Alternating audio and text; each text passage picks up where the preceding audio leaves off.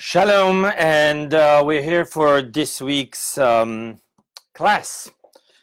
It's called Make Your Name Count. Okay, you know that this week's Torah portion begins the book of Shemot. While it's translated as the book of Exodus, nevertheless, the Hebrew name Shemot does not mean Exodus, it means names. And we talk about the Jewish people being counted by name. So what is today's modern day issue? Today's modern day issue is going to be what I believe is the most existential question of all. Why does God love me? Now, you'll notice I didn't ask if God loves me, but why God loves me. The reason for this is that the question of if God loves me is only a question because we don't understand why God loves me. And because we don't understand why, we question if. Were we to understand why, we wouldn't question if. Now, most often, this goes back to whether we felt loved by our first God. Our first God was actually our parents, the provider to us as infants of life, food, sustenance, clothing, shelter. So our parents were our very first God. If we felt that we were neglected, unloved, and even a burden to our parents, then we ultimately feel unlovable. Now, I do want to just point out that to the subconscious mind, it makes no difference if this was real or just a perception. You'll notice that when you have just a perception that you're in danger, even though you're really not in danger, the mind thoughts, the feeling of perception that we are in danger creates a total change in our physiology. The thoughts create the neuroplasticity connections, which then create the chemicals, which then raise our heart rate, our sweating, so forth. The blood goes to the outer organs so that we can act upon fight or flight. So what's really taking place is that there is no difference to the depth of our mind, whether this is a reality or a perception. If we just felt that we were neglected, unlovable to our parents, that becomes reality. Now, when we talk about this, we are going to talk about that a child most often naturally believes that God is right. So if I perceived that I was unlovable to my parent didn't love me, my parent I felt that I was a burden, what's going to take place then is that I will make them right, which means that I am unlovable, for if I were lovable, of course they would love me. That's what happens. I just want to also express that this makes no difference whether I felt completely unloved or simply that our sibling was more loved or more tended to. It has the same impact upon us. So by the time that we become older, what is the outcome of this? Well, the outcome of this is that we have this sense that we can never be number one in someone's life. On top of this, this also carries with us, because we cannot see ourselves as the number one in someone else's life, we cannot give what we do not have. And thus, in relationships, we will struggle with making anyone feel that they're number one in our life, which is a primary issue in relationships. So let's go further and talk about, now that we get older and we realize that our parents aren't God, what do? All we do is we shift our perception of our original God to the Almighty God.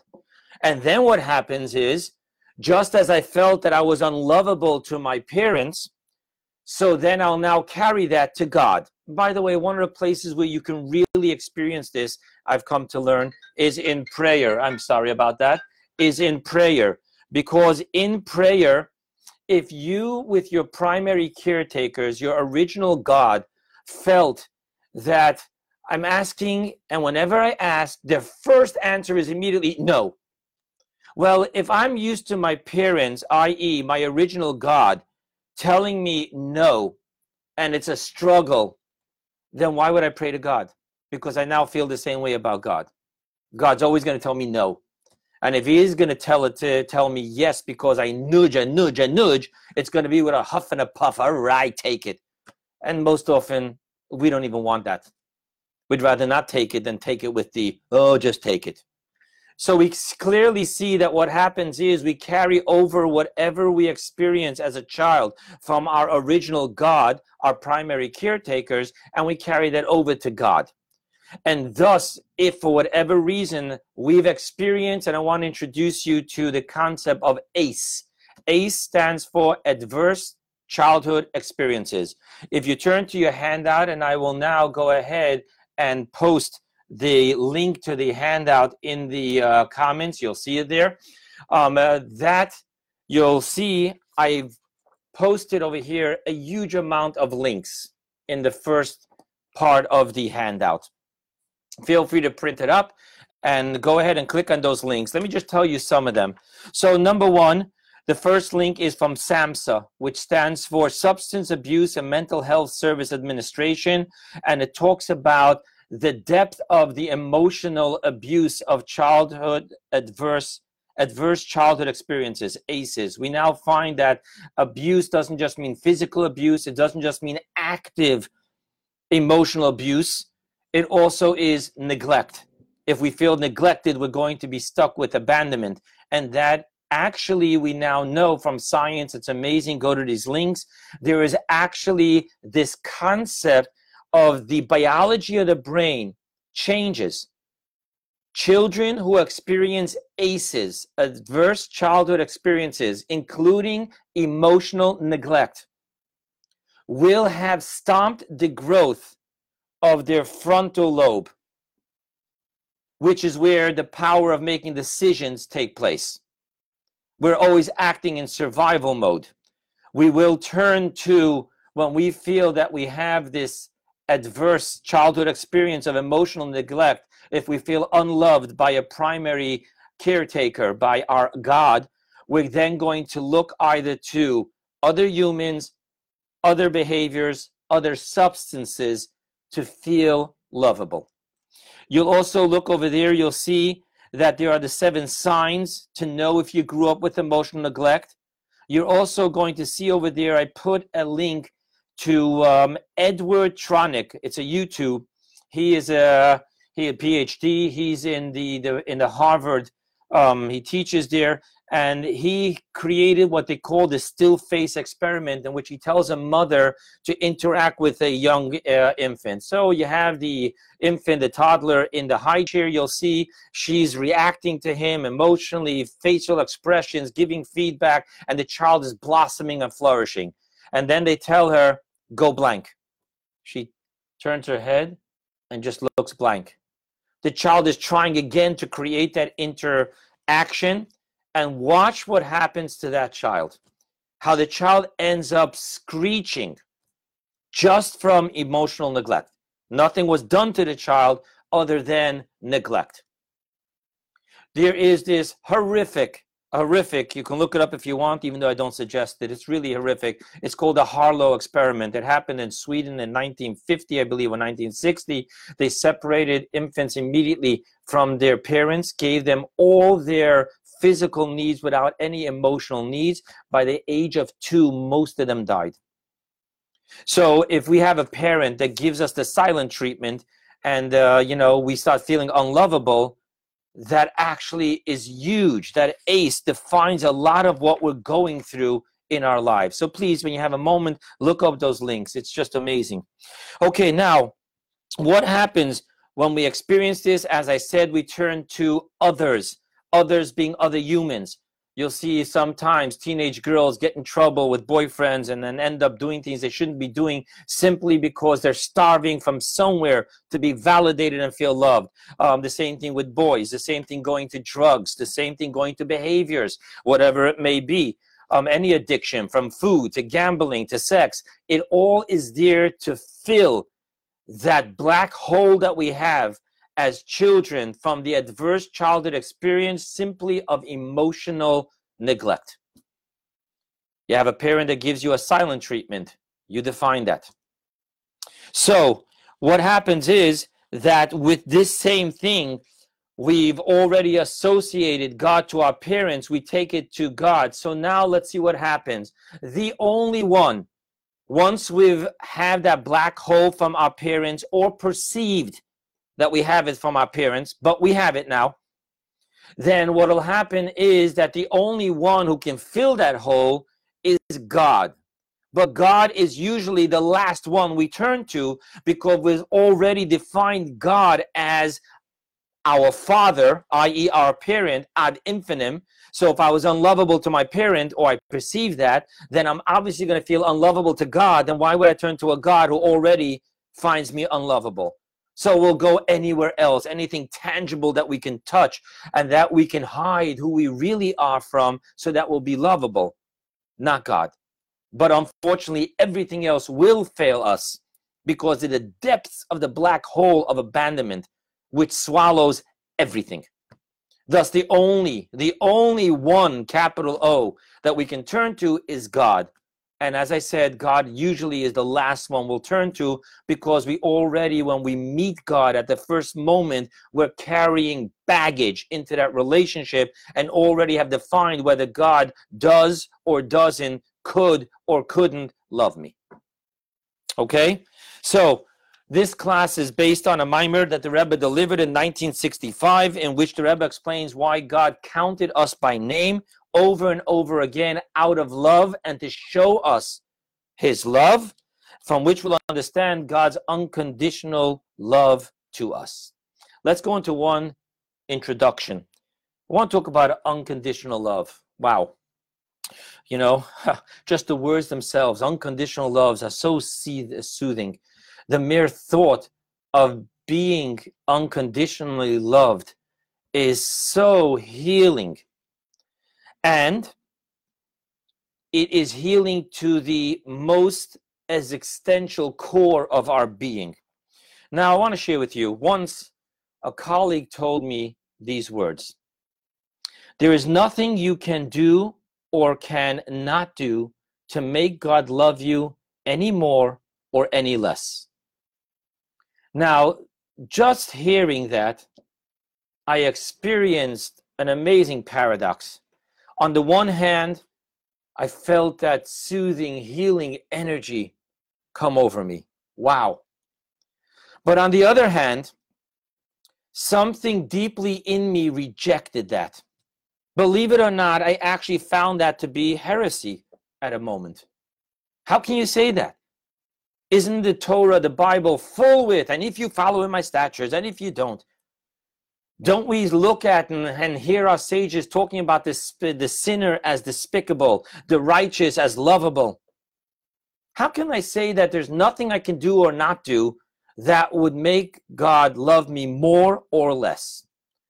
And then I realized that my problem with this wasn't just a problem of heresy with the most fundamental teaching of Torah, especially explained in Hasidus, emphasized almost in every one of the Rebbe's teachings, that each and every Jew is unconditionally loved like an only child born to a parent and their elders by God. But I actually was struggling with the very notion of unconditional love. Part of me was screeching in my mind, this is Disney World, don't believe in it. It's almost as if I was afraid to allow myself to believe in another non-existing magic and I would get hurt. Unconditional love.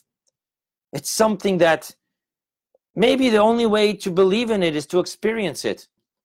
And yet the only way to experience it is to believe in it. So what we're going to do now is we're going to try to wrap our mind and hearts around God's unconditional love to us. And through that, once and for all, we can free ourselves from the prison of abandonment. So let the lecture begin. For those of you who are joining me for the first time, the way we go is we talk about a very modern day issue, abandonment, unconditional love.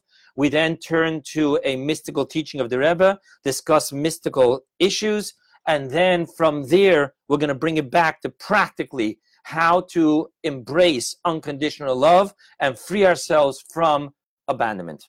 So here's a list of the 5 mystical concepts we're going to explore. Number 1, being counted. Number 2, names. Number 3, numbers. Number 4, essence levels. We'll explain that. And finally, number 5, being counted by both name and number. And let the amazement of Chassidus begin. So, this week's Torah portion begins, and I'm bringing to you the first verse. And these are the names of the sons of Israel who came to Egypt with Jacob. Each man and his household came. Now, all those descended from Jacob were 70 souls, and Joseph was in Egypt. So it starts off with telling you the names, and then verses 2, 3, 4 talk about the names of the 12 tribes, Reuben, Shimon, Levi, Yehuda, and then it closes up in verse 5 with a tally, a number, 70. Now, Rashi has a very simple comment, and we're going to see why. Let me first quote to you Rashi.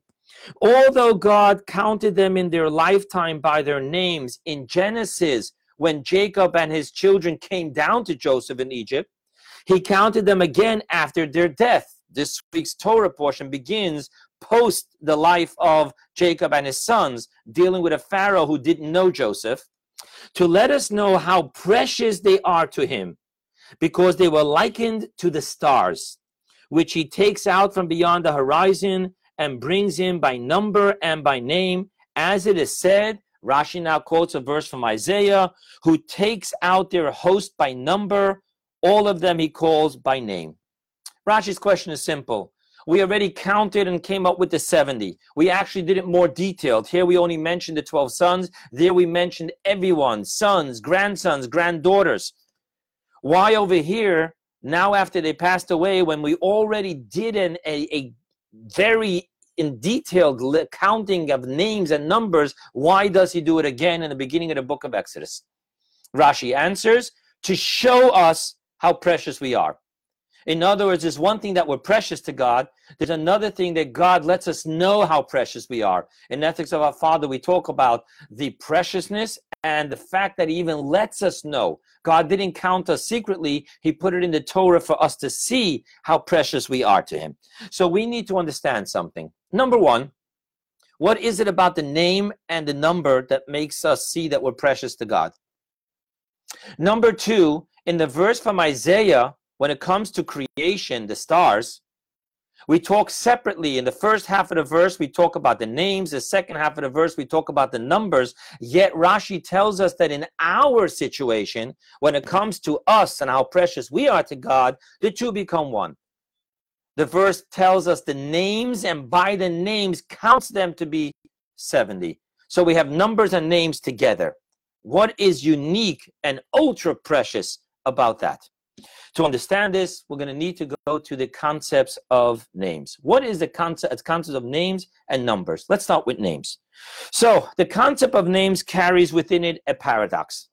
On the one hand, if any one of you, any one of us, was the only living human being in the world, would we need a name? We wouldn't need a name. Why would we need a name if there's no one that needs to use it? What does that tell us? That tells us that the name doesn't have to do with our inner essence being, but our outer expression being, through which other people can relate to us and we can relate to them. On the other hand, there's a very interesting concept that when someone faints, one of the ways to bring him back is by whispering his name into his ear. Why? It's interesting that you will notice that when you're on a phone call and you're like really into the phone conversation, oblivious to your surroundings, and your child is pulling on your skirt or your sleeve or your pants, you're so inside, you're not registering what's going on.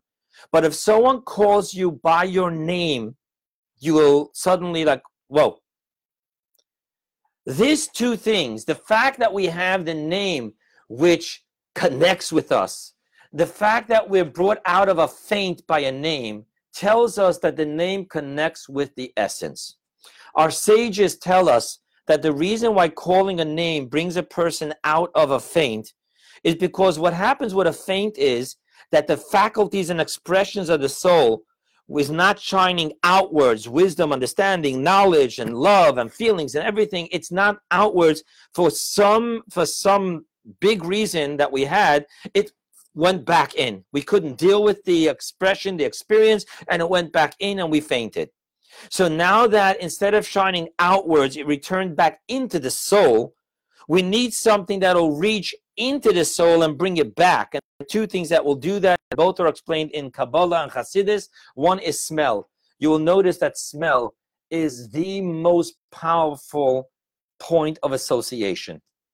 Any of you you'll notice that when you walk into a kitchen on Friday and you're smelling the aroma of the cooking of Shabbat, you will immediately be brought back to your mother's kitchen. Smell is a very powerful association. However, today we're not talking about smell, we're talking about names. The name connects with the essence of the soul. So when you call someone's name into his ear when he's fainted, what will happen is that'll connect with the essence of the soul where the faculties have returned to, and it'll bring it back down.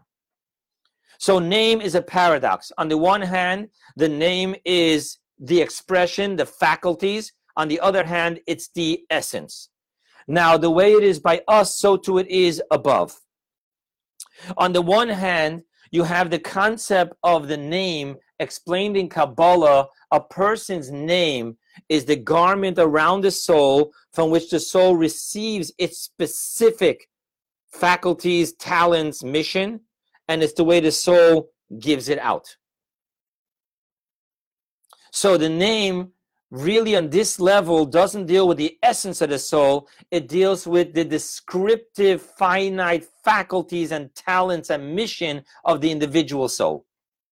On the other hand, the name connects with the core essence. Like we spoke before about fainting, there's an amazing teaching of our sages in the Keter Shem Tov. Keter Shem Tov is a book which documents the teachings of the Baal Shem Tov. Now, to understand this, just know that the Baal Shem Tov arrived on the scene of Jewish history when the Jewish people were experiencing a spiritual faint for two reasons: physical catastrophe and spiritual catastrophe. The physical catastrophe, so let's talk about it. The Baal Shem Tov was born in the year 1698. Now, in the year 1648-49, that's known in the Jewish history books as Tach V'Tat, because it's the year 5408, Tach, 409, Tat. Now, in those times, there was a man by the name of Bogdan Khmelnytsky, and he was rebelling against the Tsar. In Russia, he was considered famous. For the Jews, he was considered infamous, because after he would conquer a city or a village, he would have his soldiers line up the Jewish people, rape the women, steal their loot, and literally, one by one, behead the men. So there was that physical prosecution which broke the morale of the Jewish people. On a spiritual level, in the year 1666, that is February 1666, is the month in which the false Messiah, Shabtai Tzvi, was captured and sent to an island by the Turkish, and they threatened to kill him if he didn't convert to Islam. So here, the Jewish people, the one hope that has taken us through every part of our suffering, Mashiach will come, Mashiach will come, it'll be okay one day.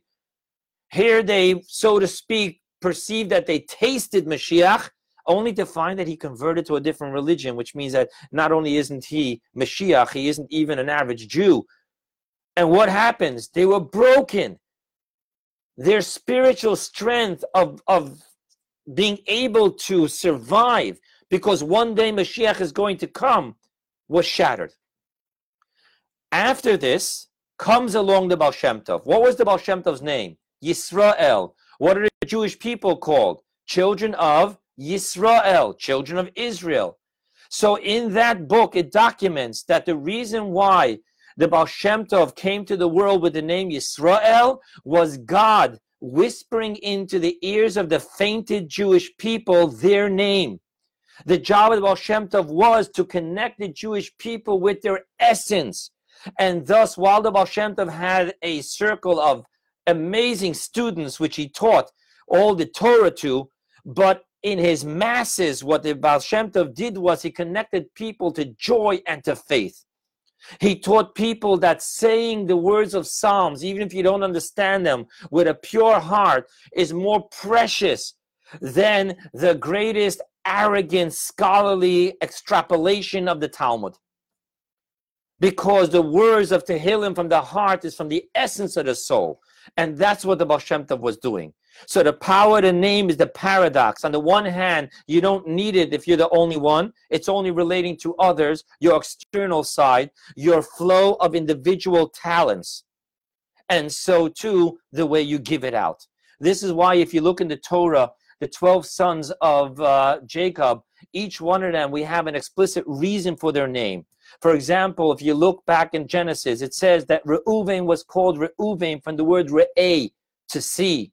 Because Leah said, God has seen my affliction, that Jacob loves Rachel and not me, and thus he gave me a child, and I'll call him Reuven. The second child, called Shimon, comes from the word Shema, to hear. And she says, right there in the verse, because God has heard my suffering, he has given me a child. So both Reuven and Shimon are really about the same concept, about God seeing and hearing and acknowledging and dealing with the suffering of Leah. So why in the first one is it seeing and the second one is hearing? And the answer is because the individual talents of each one of these souls.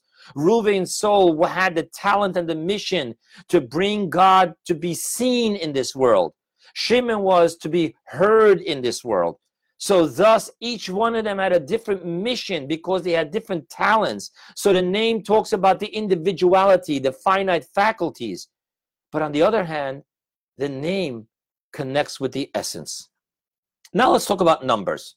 Let's talk about when God told Moses in Exodus towards the end, Parsha Kisisa, to take a census of the Jewish people. Let me read to you the verse.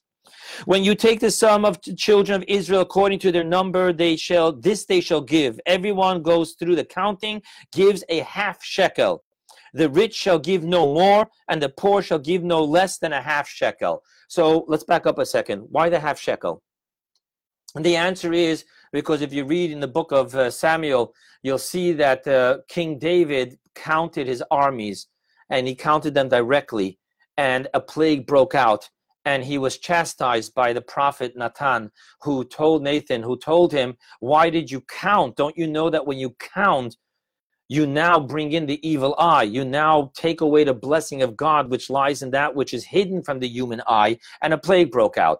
So we learned this actually from the Torah, that God told Moses, don't count. That's why when you'll see people in a synagogue counting a minyan, you'll notice that they'll do one or two things. They'll either go, Hoshia es amecha, ovorech es nachasecha, orim benasim ad ha'olam, a verse with 10 words, or very often you'll see people go, not one, not two, not three, not four. It comes from this. Don't count people. Have them give a half shekel and count the half shekels. Now, the reason why the rich don't give more and the poor don't give less is obvious. How are you going to count if they don't all give the same?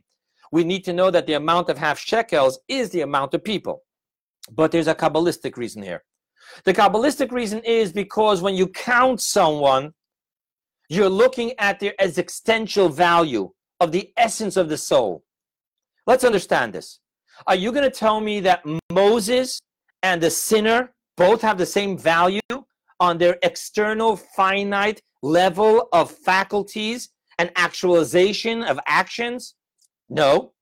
The only place where Moses and the worst sinner are equal is when you talk about the essence of to be or not to be. So Numbers talks only about the essence. When we count everyone equal, regardless of what their potential and their actuality is, we're talking about their essence, not the outer expression of who they are and what they do. Thus, we're going to talk about here that the number deals with the essence. So we have name and we have numbers, but they're both different. Why are they different? Because numbers, to understand this, we're going to talk about 3 different levels of essence, which is an interesting paradox because the Baal Shem Tov says the whole point of essence is that if you have a drop of essence, you have all of essence. You see, when something is complex, you have one piece, not the other piece. But when everything is just utter unity and simplicity, a piece of essence is all of essence. And yet now I'm going to talk about 3 different levels of essence. So let's talk about it. There's level number 1 of essence, right? So the Jew is truly a piece of God, the essence of his soul, and then we have the faculties, right? The soul has its faculties, its 10 faculties, the 3 intellects, and the 7 emotions. It has its garments, thought, speech, and action. Those are all very different by everyone. But the essence levels, let's talk about them. There's one essence level which denies the details, the finite details. I have in my community a very special entrepreneur, and he once told me, you want to see me get frustrated? Talk to me about details. That's for the manager. Now, by the way, if you want, there's a great book out there by Michael Gerber called E-Myth Revisited, and he talks about this. The entrepreneur, his job is, because it's his business and it's the essence of his soul that he puts into it, his job is to be creative and innovative and come up with seminal new concepts to grab the market. But to put it into details, that's the manager's job. The manager has a limited investment in the company, a limited responsibility and personality in the company. By the way, if any of you ever read the book or watched a movie of Steve Jobs, you'll notice that he kept on doing that. I don't care, make it happen. I came up with this idea, you need to make it happen. So when you talk about that entrepreneur, he's the level of essence from which all details come. But don't frustrate him by getting him involved in the details.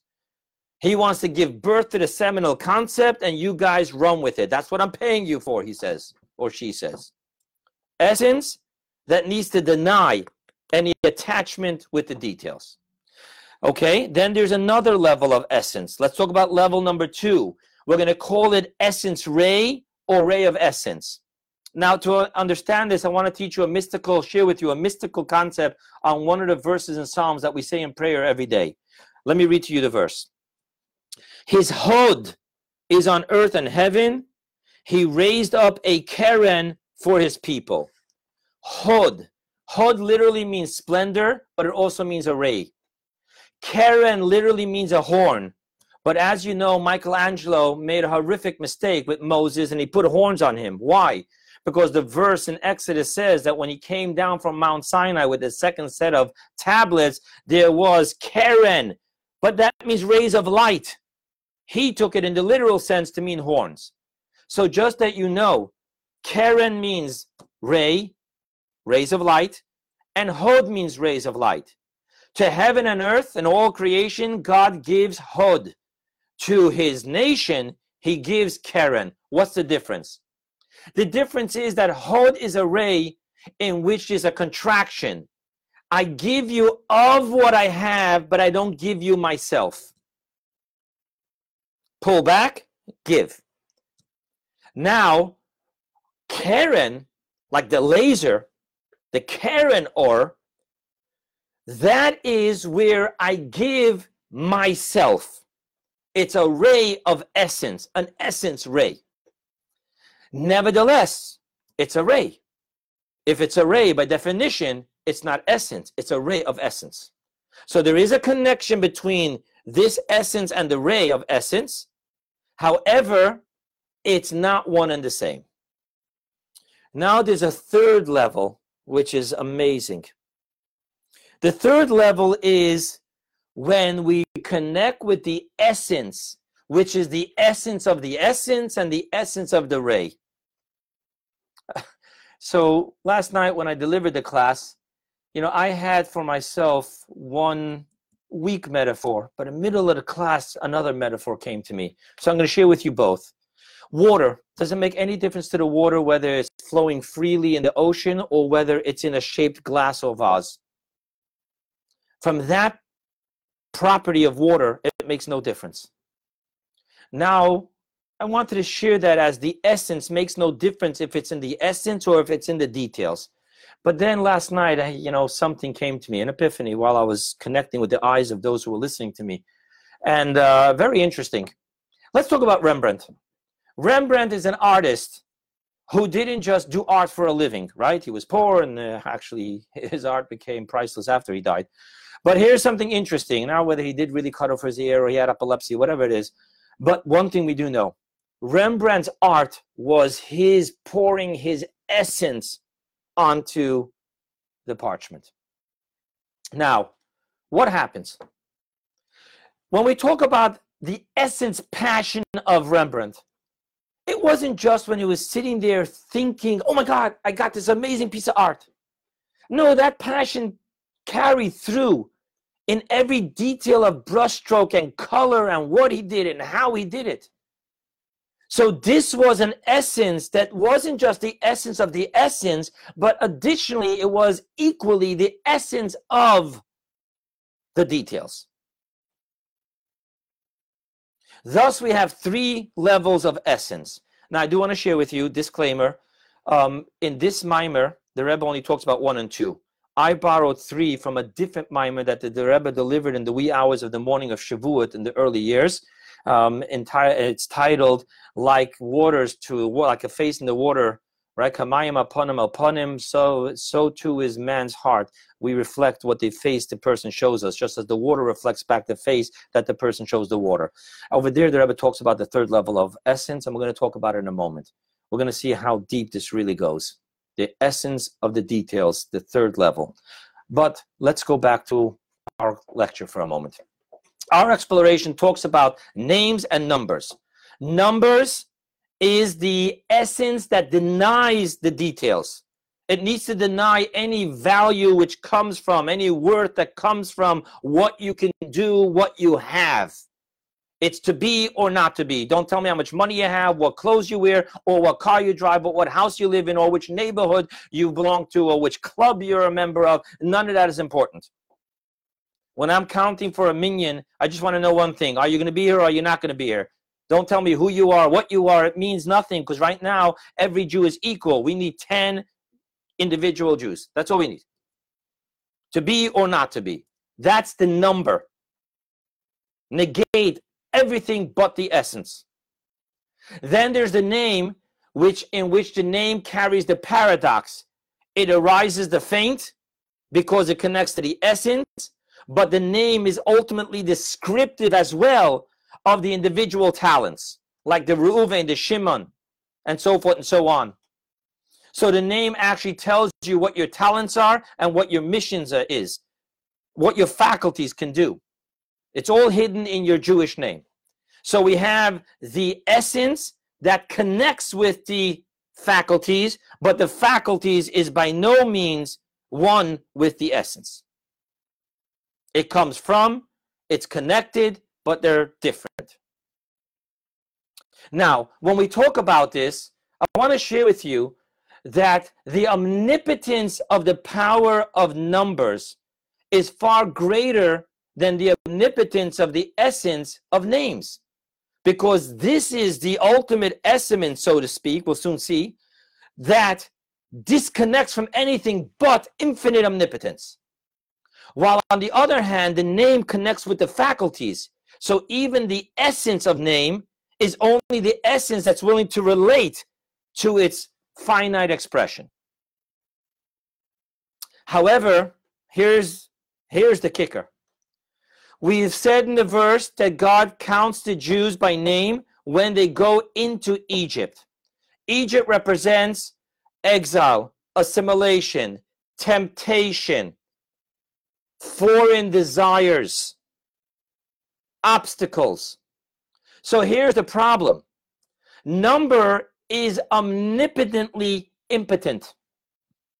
Because if you're just omnipotent, but you cannot express that in how you think, in how you speak, in how you act, in how you perceive, in how you feel, of what use is your omnipotence? While names, on the one hand, it isn't omnipotent, but highly potent. Because it empowers your faculties, your mission, what you can do and how you do it. So we have the virtue and the fault of name, and we have the virtue and the fault of number. Number is omnipotently impotent, and name is not omnipotent but very potent. Now, because the Jews are going into Egypt, they're not going to live in their spiritual realm of being shepherds like Abraham, Isaac, and Jacob and 11 of the 12 sons were. We need to bring the omnipotent power of self-sacrifice in the face of temptation and assimilation into the faculties. Thus, God does for the Jewish people what he doesn't even do for his stars in Isaiah. He puts them together. He counts them by name, number, name, bring it together. And when he does that, what happens? What happens now is that the Jew in his finite surroundings, in his finite level of being, thinking, speaking, feeling, action, he's building it on the self-sacrifice omnipotence of his pintalayid, the essence of his soul, chispa de judio. And what happens now? Now we have the omnipotent power of self-sacrifice to stand up against all odds and to make it happen day by day, thought by thought, speech by speech, action by action, perception by perception. That's what happens when you bring these two together. Now let's talk about this. Numbers is essence level 1. Omnipotence, don't talk to me about the details. Name is essence level number 2. Not omnipotent, but connected to the details. God's gift to us when we go through challenges is to bring 1 and 2 together. Now we have the power of omnipotence, ultimate Jewish pride and self-sacrifice into living like a Jew day by day. The outcome of this is that when we actualize that gift of God, the omnipotence in the details, we bring essence to unprecedented heights, which is essence level number 3. The essence that flows equally, for it is the essence of essence and it is the essence of details. Now, before I go into closing and talking about abandonment, I want to share with you something. I want to give you an example of Jews actualizing the gift of God. And no, I'm not going to talk to you about rabbis and Jews and then students in yeshivas. No, I want to talk to you about the Jews in Hollywood. So back in the day, Hollywood was always dominated by Jews. But if you had a Jewish name, you changed it. You don't want to sound too Jewish. That was the Hollywood of old. Let's talk about Larry David's series called Curb Your Enthusiasm. Let's talk about Amazon Prime's series called The Marvelous Mrs. Maisel. Now, I'm not saying those things are holy. There's a lot of unholy stuff in them, I'm sure.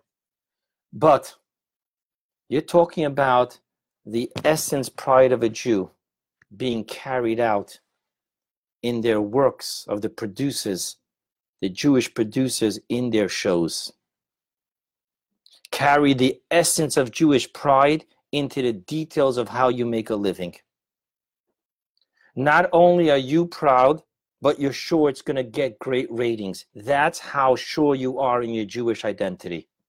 To me, that is one form of the Jews taking their number powers of omnipotence, essence, pride, and self-sacrifice and bring it into their faculties of being awesome producers and actors and actresses. Now let's go into the closing. Okay.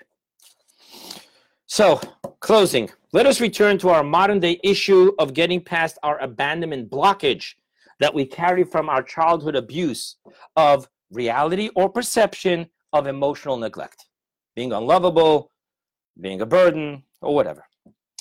The beauty of essence level number 3 is that now we each ultimately are the only child of God, truly a piece of God above, not only in the essence part, not only in the pintalayid that we talk about, but also, and even in the finite faculty expression level, for an essence level number 3, the essence is the essence of the essence, and the essence is the essence of the finite details of expression. And thus, all my characteristics, whether it be a virtue or even if it be a defect, is all part of being an essence, a part of the essence of God above. For the essence level number 3 is where God is everything and everything is God. Not only in my virtues, but even in my defects. Every part of me, every part of you, not just the parts you find lovable, but the parts that you might find embarrassing or even despicable and self-loathing. To God, that's precious. To God, the sinner is as precious on the essence level, as precious as the righteous. Now, we get challenged with that because our parents may have shown us the mistake of what we do is who we are. Especially when you get the silent treatment, you, not what you did, you are unlovable. That's a horrific past. But we need to embrace that in essence level number 3, no matter what I do or what I don't do, I can't make God love me any more or any less, because every detail of me is a piece of God. Now, if the essence of God is not only in my essence, but in my details, in my characteristics, the defects and the virtues, then now let's read the question. Am I lovable to God? Okay, let's redefine that question. Is a piece of God lovable to God? Is that a question? So once we understand why God loves us, because every nuance of ours is ultimately a piece of his essence, there never is the question if God loves me, because now I know why God loves me. I want to close with a verse from this week's Torah portion. In this week's Torah portion, you know, Moses is arguing with God at the burning bush. Don't send me, send someone else. Our sages tell us that what he was saying was, if you send me, there's going to then be a time with exile and punishment until you bring the final Mashiach. So please bring the final Mashiach now, because I know that one day you're going to get fed up with you Jews in the interim, and you're going to kick them out of the land, and they're going to go through the Spanish Inquisition, the Holocaust, and Stalinist Russia, and then goes on and on and on. So don't send me, send Mashiach. So he's worried about God one day saying that, you know, I've had it with these guys. So let me tell you what God answers. In this week's Torah portion, chapter 3, verse 7, he says, Ra'a ra'isi, seen I have seen. Comes along the great Balaturim, Rabbi Yaakov, the son of Asher, the Rosh, we're talking about people and the times of Maimonides. We're talking about that level. He comments to explain the double language. Ra'a ra'isi, seen I have seen. Listen to what he says. I have seen them as they are at Mount Sinai, proclaiming, we will do and we will hear. And I see them as they are serving the golden calf. And either way, Bonaihem, they are my children. This is God's unconditional love. Regardless what we are doing in the moment, whether we're there standing accepting the 10 commandments, or just 40 days later we're bowing to a golden calf. Unconditional love means there is nothing that I can do or cannot do that will make God love me any more or any less. And thus ultimately God says, Bonaihem. Yes, there are times God has to clean us from our sins, but don't confuse punishment / refinement with not being loved. And our parents may have unwillingly passed us this message. I'm rewarding you because I love you. I'm punishing you because I don't love you. No, not with God. Ra'a re'isi. Whether you're standing there and say, yes, God, I am yours. We will do and we will hear. Or whether you're saying, let us make for ourselves a new God, the golden calf. Bonaihem. They are my children and I love them unconditionally. Have a wonderful Shabbat.